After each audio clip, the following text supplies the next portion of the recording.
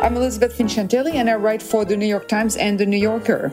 I'm Terry Teachout, drama critic of The Wall Street Journal. And I'm Peter Marks, theater critic of The Washington Post. Welcome to another edition of Three on the Aisle, a monthly podcast from New York about theater in America. We are hosted by American Theater Magazine, a publication of the Theater Communications Group. Well, lady and gentlemen, we are back again this month, trying to make sense of these strange and extraordinary times for the theater. Terry, Elizabeth, I need to catch up with you. How are you both doing in this environment? Well, I couldn't be better. Hello, Cheryl. That was a shout out to my girlfriend. Oh, that's so sweet. This is going too fast for me.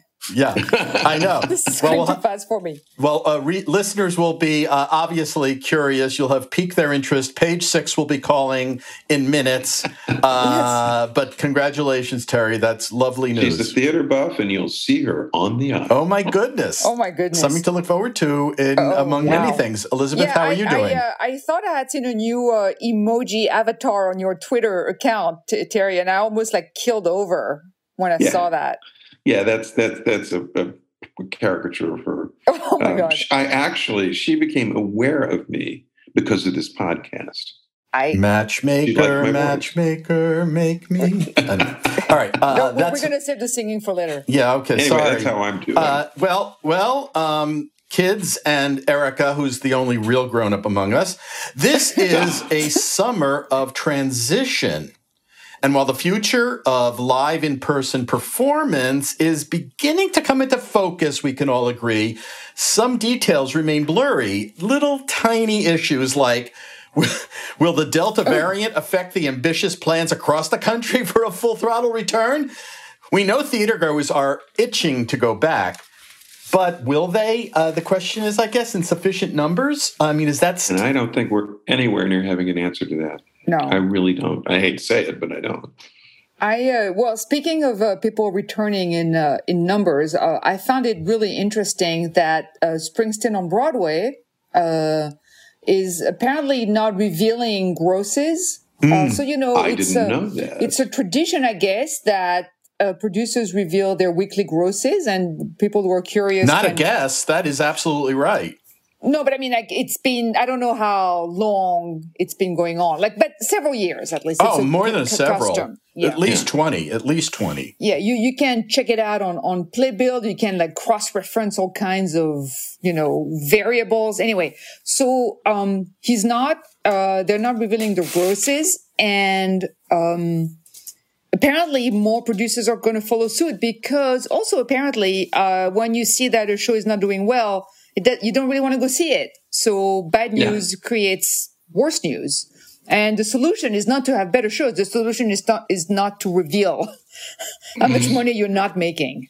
And I am wondering what at this time this means, because there's going to be a lot of shows coming back, and I am not sure there's an audience for all of them, honestly. No, well, not either. What? There are 40 shows that are going to open or reopen in this season. More. Yeah. So some of them are going to go down very fast. Well, you can get a ticket to anything. You can get a ticket to anything, which is, one indication going forward. There was an initial sort of explosion of ticket buying around the first days when they announced this. And, in the kindest terms, publicists will tell you that the sales have leveled off, which is, translate, loose tickets everywhere. And even if you look every day, even Springsteen has tickets. And I hear the sound of waiting to see. I think that's what's happening. Yeah. But of course, there's more than just Broadway. We're also going to be talking about some intriguing productions and developments that are popping up outside the bubble of New York.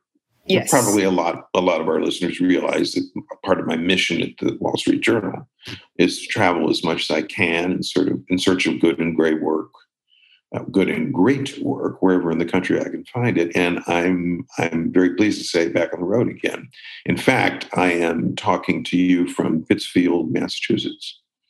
Well, why are you talking to us from Pittsfield, Massachusetts, Terry? I'll talk a little bit more about it a little later. Okay. I saw my first show of any kind last week, Shakespeare and Company's King Lear. Wow. And this week, I saw another show there, a one-woman show called Becoming Othello. And before this episode drops, I will be seeing a new one-woman play about Eleanor Roosevelt at Barrington Stage. Exciting. And I believe actually that both of these shows have been streaming before. Both Becoming Othello and the Eleanor Roosevelt one, which is that the one with Harriet Harris? The Yes. wonderful, wonderful Harriet Harris. Both have been streaming before. Wait. I wonder if that's, wait, is that a... What? Wait. Streaming? You mean on digital? I'm just saying. It's a neutral piece of information. It's a neutral Becoming piece of Othello information. is clearly still in development. And it was webcast some time ago as a preliminary thing. Mm-hmm. Yeah. Eleanor, I would guess, it's by Marc Saint-Germain, is it's a production, but it's also a tryout. The king of the biodrama. Well, this is a guy who way. gets performed everywhere. And a play about Eleanor Roosevelt with Harriet Harris in it. A, doesn't matter what I think of it. It's going to work. And B, I'm really excited about it.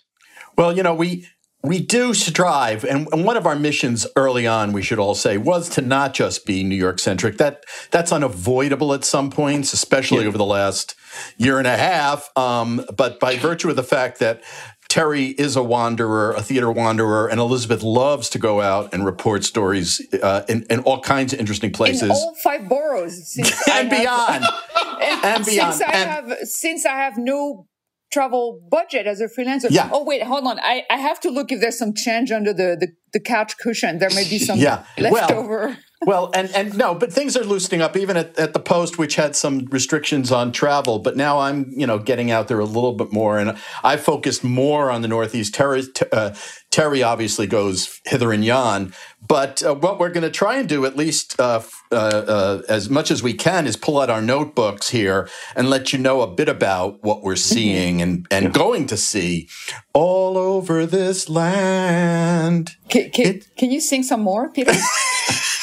Please, I need more. Enough of that. More. Well, I think this could be a good pledge drive. I strive to be cast in something by some very, very insightful casting director. By the way, Mo Rocca, who's a journalist, is going to be in a show coming up off Broadway. But anyway, I also should mention for audiences that don't know, I have been in acclaimed college productions as Snoopy and A Good Man, Charlie Brown, and El Gallo in The Fantastics. Did I tell you guys that? Did you guys know Yes. that? All right. Sorry. All right. Never mind. Let's get on with the job here. Oh, okay, fine. All right. Okay, so clearly what's on everybody's mind is the ongoing, because it is ongoing COVID crisis. And just this morning, like yesterday, today, the public theater, well, first they were forced to move the opening because Jacob Ming Trent plays one of the leads in their production of Merry Wives, got injured. And then apparently someone in the production crew, I think, not in the cast, tested positive. So they had to cancel a couple of performances. We're going to see more of that. It is a fact. It's happening a lot over in Britain.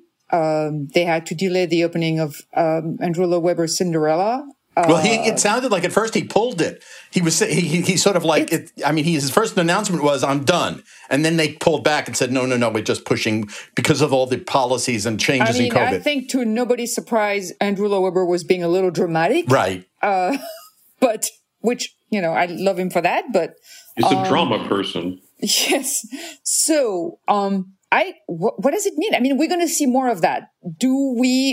Is this the new normal where production stop, or do you what? I really have no especially answer. On Broadway, until everybody is prepared for unexpected cast changes. They can move people in and out, and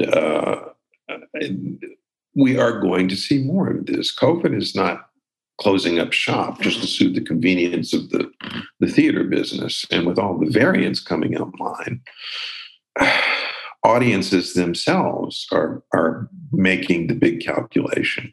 And I have been thinking, here I am, I'm seeing my first shows now, and they're all, so far, they're in out-of-door venues. Most everybody is unmasked. I'm vaccinated. It's not required up here anymore. But I'm starting to wonder just exactly how safe am I outdoors in a reasonably distanced playing area. I feel safe. How will I feel when I see a show indoors? And the answer is, I'm going to find out when I get there. Do you? So there was a bit of a kerfuffle because Springsteen on Broadway was requiring vaccination, and I believe, like before that, Mike Daisey, and you saw that show, Peter, was also requiring vaccination. I honestly am all for it. If you don't want to be vaccinated, tough. You don't get to see Springsteen or whatever show. I don't see what the problem is. Right. I don't either. You're not entitled to do whatever you want. It doesn't work that way in civilized society, much to some people's surprise. And I think the existence of putting such policy in place is going to be a big factor in how and when people are ready to come back to Broadway or to any other theater anywhere. Right. Mm-hmm. Yeah. Well, here's an interesting, I tweeted about the Merry Wives situation this morning, and just about whether this was a harbinger of problems to come in. And one of the people who I've followed for a long time, named Sharon M. That's her handle is SMMinore. But she wrote, this is interesting. She wrote, canceling every time someone tests positive is unsustainable. Transmission will happen and be with us forever now. Instead, vaccination must be required of all staff, cast, and crew. People will still be infected here and there, like with other viruses, but the show will go on. What do you think? Well, that is one of the things that we're starting to read now in COVID coverage, is that we need to expect that breakthrough cases, just simply because of the theory of large numbers, are inevitable. What vaccination guarantees almost entirely is that you won't die. You won't get long COVID or anything like that. But she's right. It's going to happen. And there's some level on which we have to get used to it. It's inevitable. I honestly, I don't have a problem with that. If your idea of personal freedom is that you're not going to get vaccinated, well, then fine. Say goodbye to that job because you're endangering other people. I really don't have a problem with that. With cast and crew and audiences being vaccinated. So, to me, it's such a clear-cut issue that, I came back actually, I was on the road in July, and I was in an area, in a state that actually has a very good, I was in Colorado, which has a very good vaccination rate, actually. They're a good state. But they get a lot of visitors from neighboring states like Arkansas and Oklahoma and a lot of Texans who are not vaccinated. And so I was there for a week, and I saw outside of the airports, I saw maybe like 5 or 6 people wearing masks the entire time I was there. And it's very disconcerting. I was not really indoors much at all, except when I was in line to get coffee, which then I would drink outdoors, and I ate outside. I did not stay indoors very long at all, but it's still very disconcerting because I think there's really a sense that you can do whatever the heck you want, whenever you want, wherever you want. And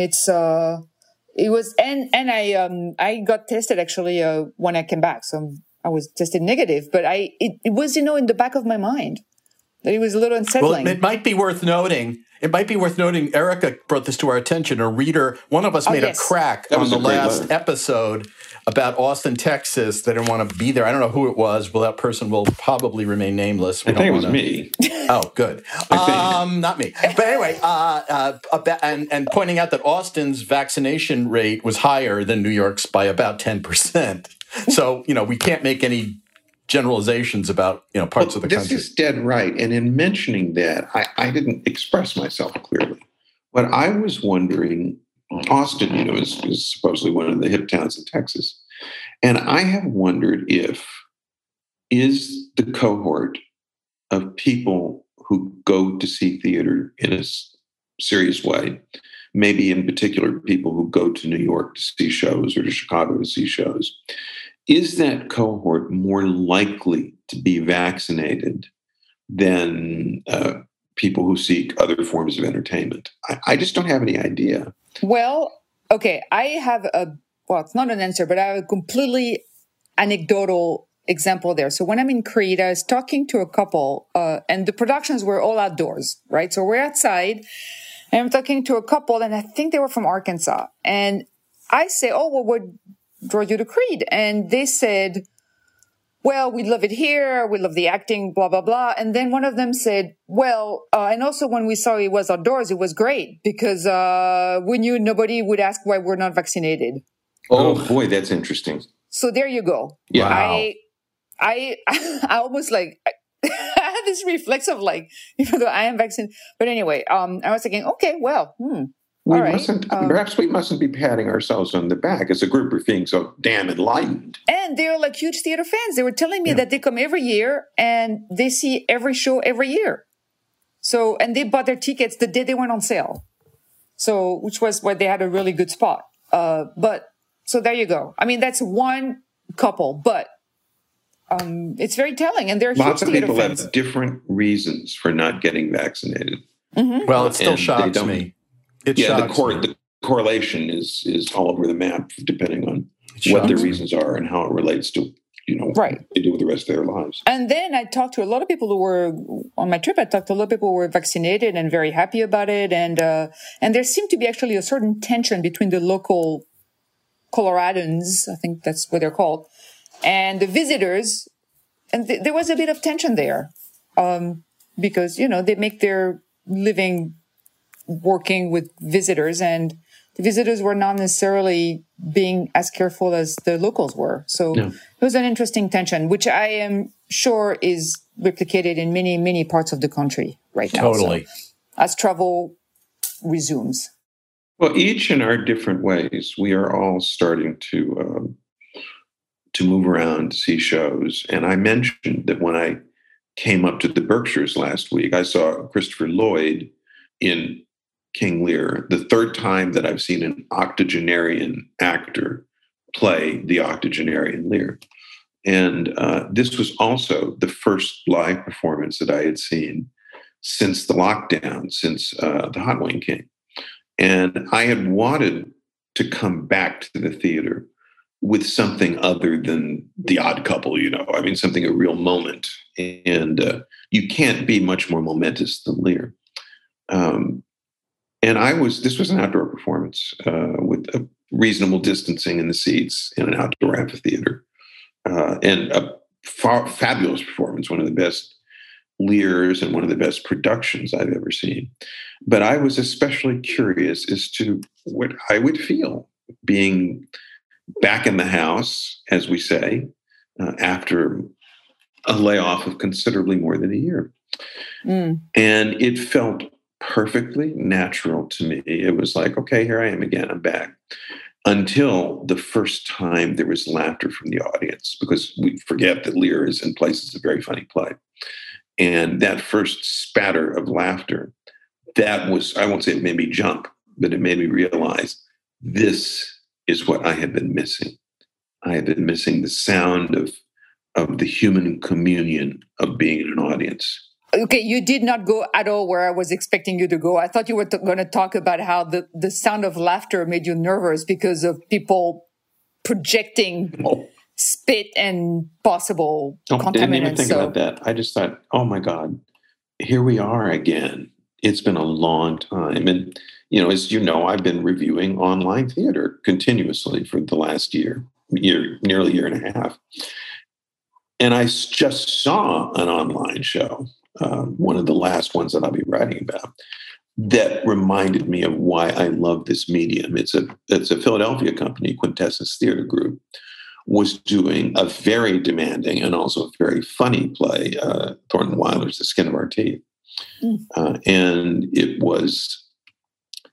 it conveyed this difficult but also very, very funny and fanciful play, as well as any of the 3 staged productions that I've seen since Skin started to come back into the repertory in 2017, including a good one in Washington, Peter.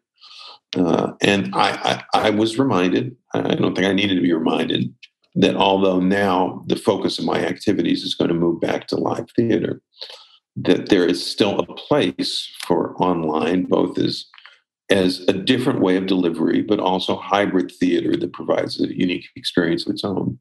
And I expect to continue to cover that as appropriate, just as I do live theater.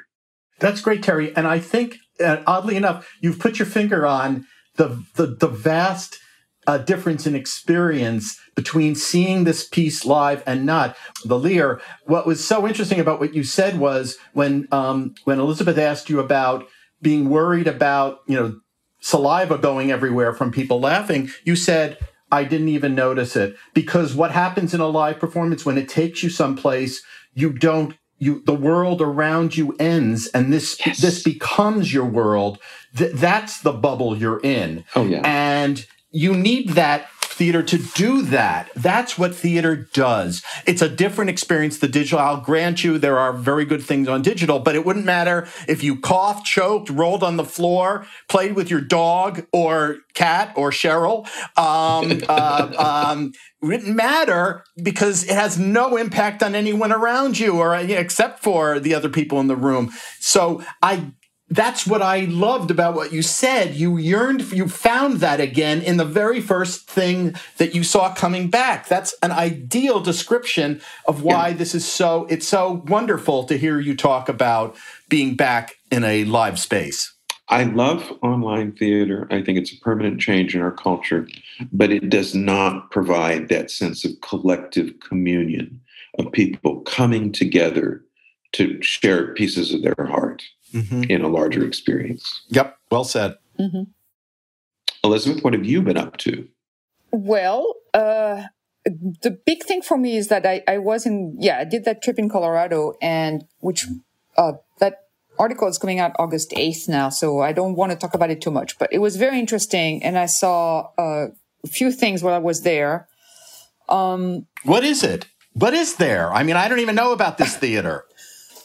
So I was in Creede, Colorado, and I saw Creede. Yes, I was Creede, and I don't know anything about theater. Creede. Tell me about it.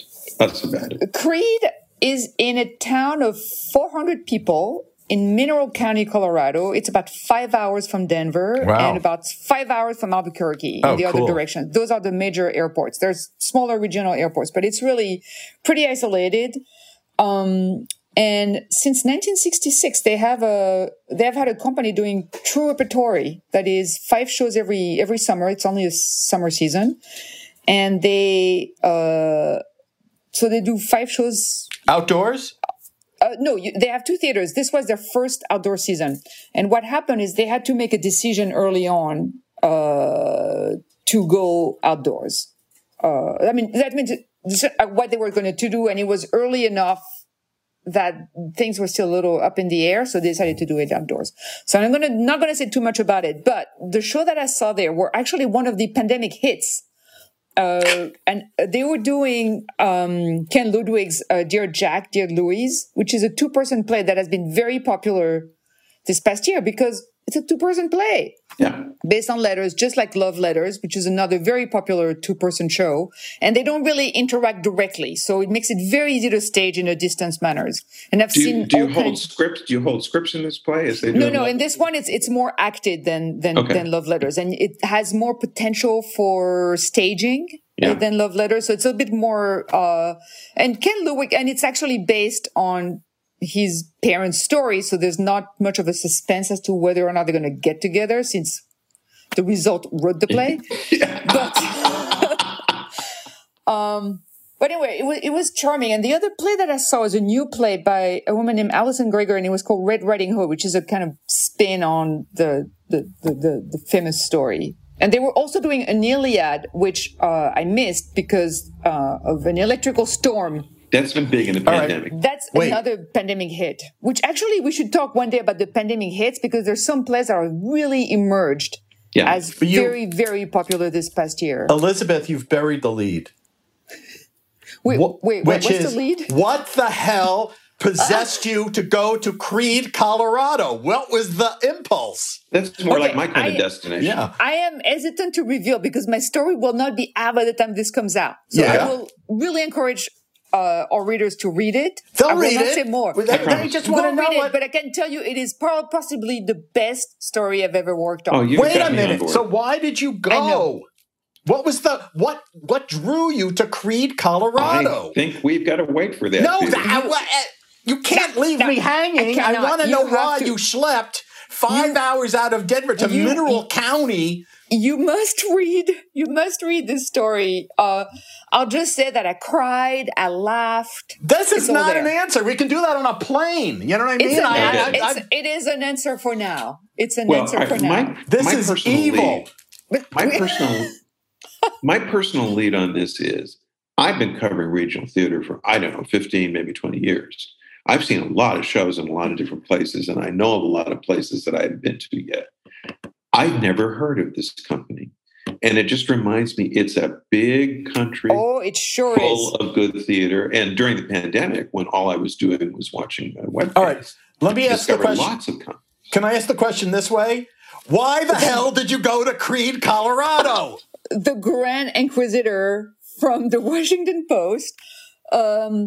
Well, okay, it's a really good story, which you will read in 2 weeks. Okay, I'll give up. You're just going to read. People she will ain't now telling. have to read it. It doesn't matter if you're not like revealing some deep dark secret that the NSA has kept. What is the Hey, we're talking our first 2 paragraphs, I bet. I know. Listen, I'm teasing. I know. I realize that. I will not put you on the spot anymore, Elizabeth. God knows. I can't wait to read this piece. After we go off the air, we'll Seriously, go to work on it.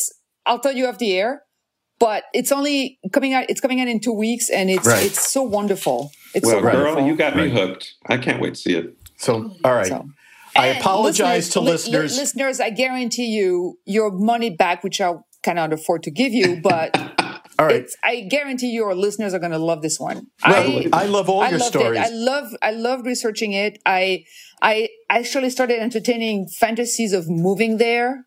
Wow. I felt that the first time I went to American Players Theater in Spring Green, Wisconsin.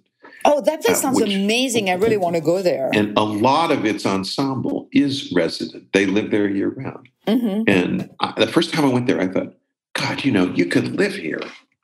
That's how You I could felt. live here. That's what I felt when I went to St. Anne's Warehouse in Dumbo. So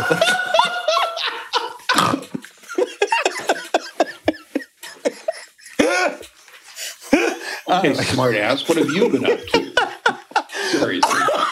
I'm sorry, listeners. I'm in a I adore Elizabeth. I was not badgering her, so please hold your mailbag I feel complaints. terrible because I am so dying to talk about it, but I really won't. I'll talk about it next time.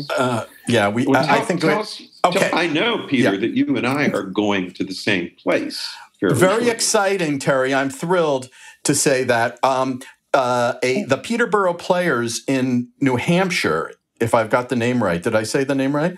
Are putting on an outdoor in the streets of Peterborough, which is the site of the for the fictionalized Grover's Corners in Our Town. They are putting on a production of Our Town with a very diverse cast. God love them. With Gordon Clapp, who was on NYPD, I think it was NYPD Blue. Oh, yeah. No, He's playing it the was state- WKRP. No, both, I think. No. He was definitely, he was a cop. Okay. Anyway, I don't think there was a cop on Different WKRP. Gordon. All right, yeah, I'm thinking. Yeah, of no, Gordon. yeah, I think of a different Gordon. Anyway, Gordon Jones. he's playing the stage manager in what's going to be a very immersive, it sounds like, production. But anyway, Terry and I will both be there on opening night. And that's You should drive 20 miles and go see our friend Jared Mezzochi, the streaming wizard who's doing a very interesting looking project. He does a children's theater like 20 miles from Peterborough, and he's doing a kind of a hybrid thing there this summer. That sounds very promising. Anyway, Peter, one thing I'll do with you, like late in the afternoon or when we get there, I'll take you up to the cemetery, which is actually where the oh my cemetery God, you guys are takes going place. Are you going on a date in the that's so cemetery? cool. You will have chills rolling up and down your spine. I'm already. This is the kind of thing that does. I just love it when Terry speaks, tells sweet things to Peter and. Oh, we're going to have a moment. Romantic strolls in cemeteries. Yes. Well, listen, Hillary and I were steered to this cemetery a few visits ago to Peterborough, and as soon you have to climb up a hill, you can't even park. You got to leave your car like halfway in the road. We started moving up that hill, and a fine mist started to come down. And I want to tell you, it really was like the graveyard scene. And there are stones. There's one stone that I noticed just by chance, which is clearly where Wilder got the name of Simon Stimson, the choir master in our town. That's never to be forgotten experience. Wow. I agree with you, Elizabeth. For most people, romance involves like Tom Hanks and Meg Ryan on the top of the Space Needle. For theater nerds, it's Terry saying, let's go to the cemetery where our town is a memory. That's how we live, That's the rarefied world we live in. But I know that a lot of people out there will understand why that gets our juices going. Yeah. So the other things I haven't done a lot of. I was in DC for a couple of productions, but in June. That were just mere startups to what's going to happen later. Regional theater is sort of opening up indoors a little later than this whole Broadway extravaganza thing happening. It's really October, November more than September. But nevertheless, I'm going to be in D.C. on September 10th because there's this wonderful event that's going to be staged on the steps of the Lincoln Memorial to memorialize the 20th anniversary of 9/11. The cast and crew of Come From Away are going to perform the entire musical on the steps of the Lincoln Memorial for a free audience that they hope will fill the entire National Mall, which is a wonderful gesture. Has there ever been a theatrical performance like that on the steps? No, in fact, the head of Ford's Theater, Paul Tetra, who came up with this notion, said he's been encouraged for years to sort of do something there because of Ford's Theater's natural connection to the Lincoln history.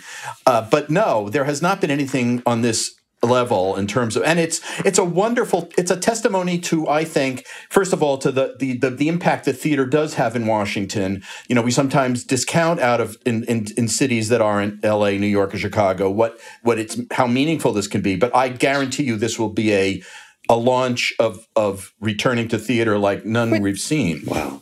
But I was actually looking. There's some really exciting stuff coming up in the DC area in the fall because first of all, Britney Spears musical, it's like they were thinking, what could we do? What could we do that would please Elizabeth Vincentelli? What could we do? Maybe a Britney Spears jukebox. that is... Yes. That should catch her interest. Well, it's got one of those, sort of stories behind it. It's a musical called Once Upon a One More Time, and it's a fractured fractured feminist fairy tale populated by Britney Spears songs, being produced by Shakespeare Theater Company. If you can get your head around this one, okay. Who wrote the book for this? The book is written by John Hartmere, who's a screenwriter. Who's done a little bit of I think he's a theater guy, but he's done mostly screenplays. And it's being directed by a husband and wife choreography team, the Madrids, who were known for things like Beyond Babylon in New York. So it's an interesting project. It's actually one of three. It's announced as a pre-Broadway tryout, surprise, surprise, but two others at other regional theater companies, not at the National or the Kennedy Center. Woolly Mammoth is going to be doing the pre-Broadway run of A Strange Loop, which was the Pulitzer winner and a big hit for, was it Playwrights, I think?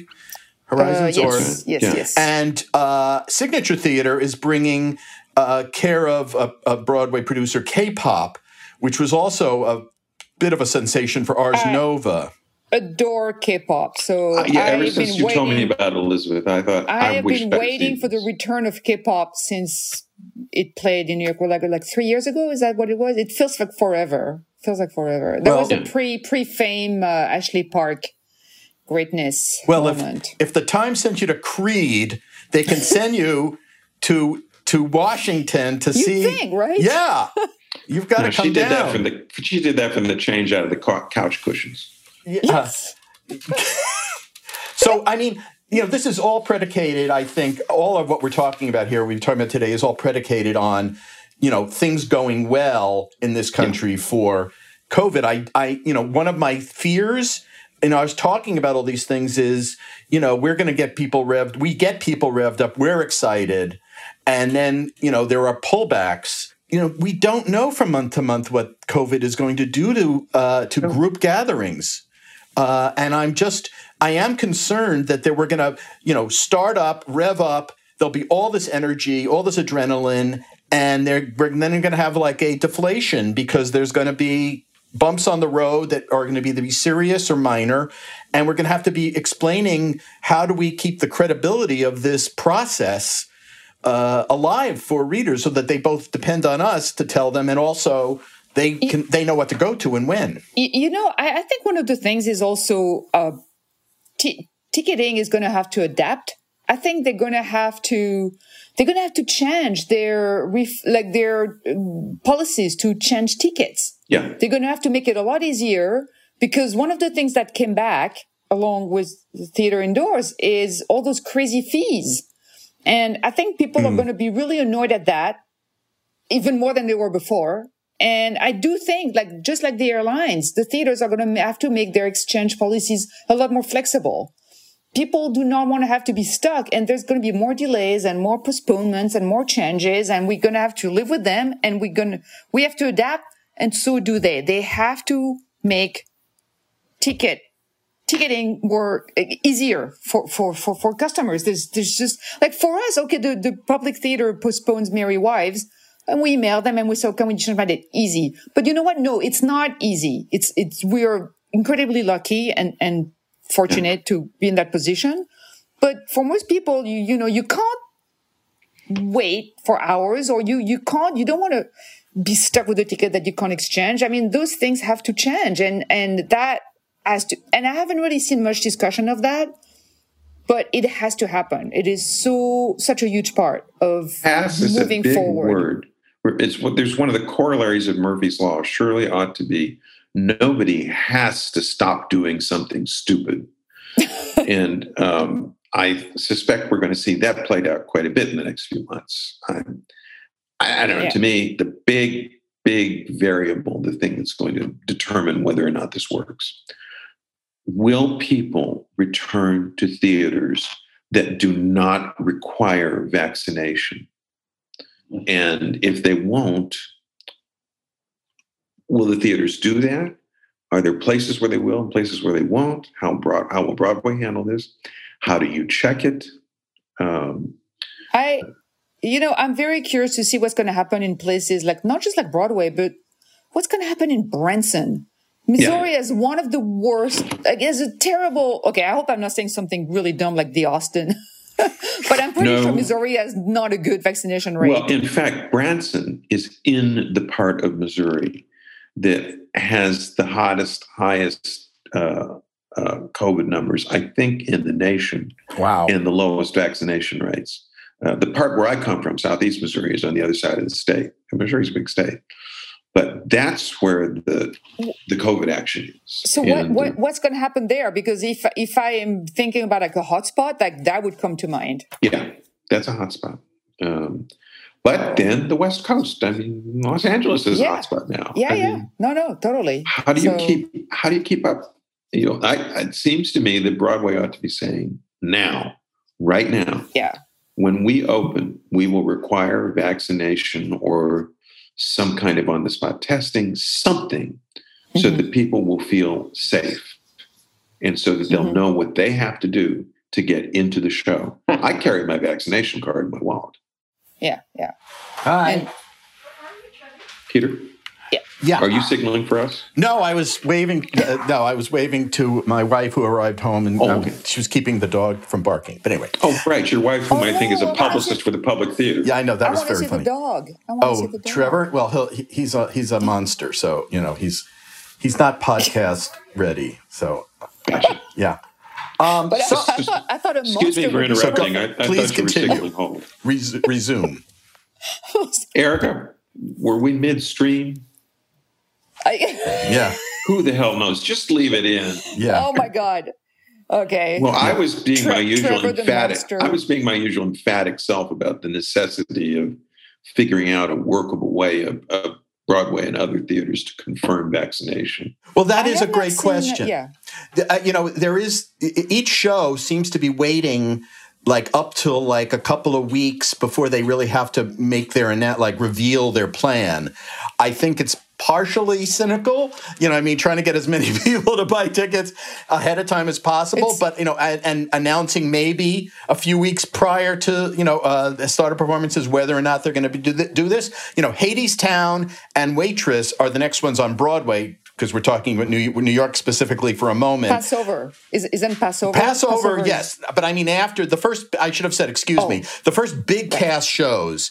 Passover is basically 3 actors and 3 understudies. So they have announced also that they're going to require vaccinations. Mm-hmm. The next 2 after that, it feels like primary season for the presidency. The next 2 to open will be Hadestown and Waitress in early September, and they're large cast shows, big complex machines, and whether or not they will also require vaccinations has not been announced. And musicals also, which people had mentioned before as more problematic because of singing and correct, all spitting and all that. We've given a lot of stick to Actors Equity on this show, I think not unreasonably. But the other side of the coin here is, to mix my metaphors, is that Equity has been extremely proactive about demanding safety policies for its members. I'm going up to the Hudson Valley Shakespeare Festival in a couple of weeks to see The Tempest, and I know somebody that cast, and I thought, I'll see him after the show. And he told me that he could not meet anybody outside the dressing rooms after the show, that we'd have to meet in the parking lot. And the first thing I thought was, and then I thought, wait a second, these guys they're really trying to enforce safety issues for their people. I would guess that these Broadway shows are going to be running up against Equity like a battering ram if they don't plan this out carefully. There may also be insurance issues, who knows, in terms of like people catching it from who knows how that all, the financial aspects. Well, I'm exhausted at the implications. Now we've got to see how this is all going to play out. Yeah. It's it's really weird, that feeling of living a historical moment when you're in it, because there's no roadmap. And God, anyway, as a trained historian back in my youth, I would have thought this would be great. And when you're in it, it's actually not great. Right. It makes me think of the days after 9/11. Not as not the immediate concentrated tragedy, but we are in the middle of something that people will be writing about to the end of time. Okay, and we will write about it from the theater perspective or other medium. And okay, so we've philosophized, we've argued, we've solved all the problems of American theater in 40 minutes. And you haven't told us why you went to Creed. Give up. Damn it. I am glad just to be sitting around this electronic table, talking again about going out to the theater. Truth. That's a really good feeling. Truth. So anyway, you can tell we remain, after all this time together, I would call us a hybrid crew of skeptics and cockeyed optimists. Are you going to sing now? My God, thank you. Maestro? Stop him. Maestro, if you please. Get the hook. Unfortunately, I don't have Kelly O'Hara's pipes to sing Cockeyed Optimist. No, but you're just as pretty. We'll test that out in the cemetery in Between Peterborough. that and the cemetery, Yeah. I am going to... God bless you. Really, so anyway... I feel like I'm the odd woman out in here. In our throuple. You can tell with the energy we bring. On the aisle. You can tell. I just threw you your out cue. All right, this group is out of control. This throuple is out of control. We're so pent up. We so want to. Our optimism is showing, even through our very serious discussion of the issues. Okay, and I think I'm going to call it. But I think we cannot top this for today. So I'm going to say that's the show. Yes. That's the show. I'm Elizabeth Vincentielli. I second that. I'm Peter Marks. And I'm Terry Teachout. Our producer, who has said nothing but is watching with amazement in the fourth box, is the forever forbearing Erica Wong. You can follow us on Twitter at 3ontheaisle.com, spell it out. And since we're really ready to start taking your letters, please write to us, again, spell it out, at 3ontheaisle@gmail.com. That's 3ontheaisle@gmail.com. And let us know what you'd like to hear about on future episodes, because we might actually do it. Who knows? We've done it before. We're crazy that way. And leave a rave clearly on iTunes or Google Play or I don't know if we're on Spotify. Wherever you find us, just send us a love letter. And demand that Elizabeth tell you why she went to Creede, Colorado. Thank you so much for listening. And please, yes, what were you going to say, Elizabeth? You have a final word? You're going to reveal it? Are you revealing? I'm going to say that Creede is the new Shipoopi. Oh, Jesus. Oh, jeez. And if you need to understand that remark, people, you have not been listening religiously to this show. And please, on the off chance that you haven't done so, get fully vaccinated so that you can join us again soon on the aisle.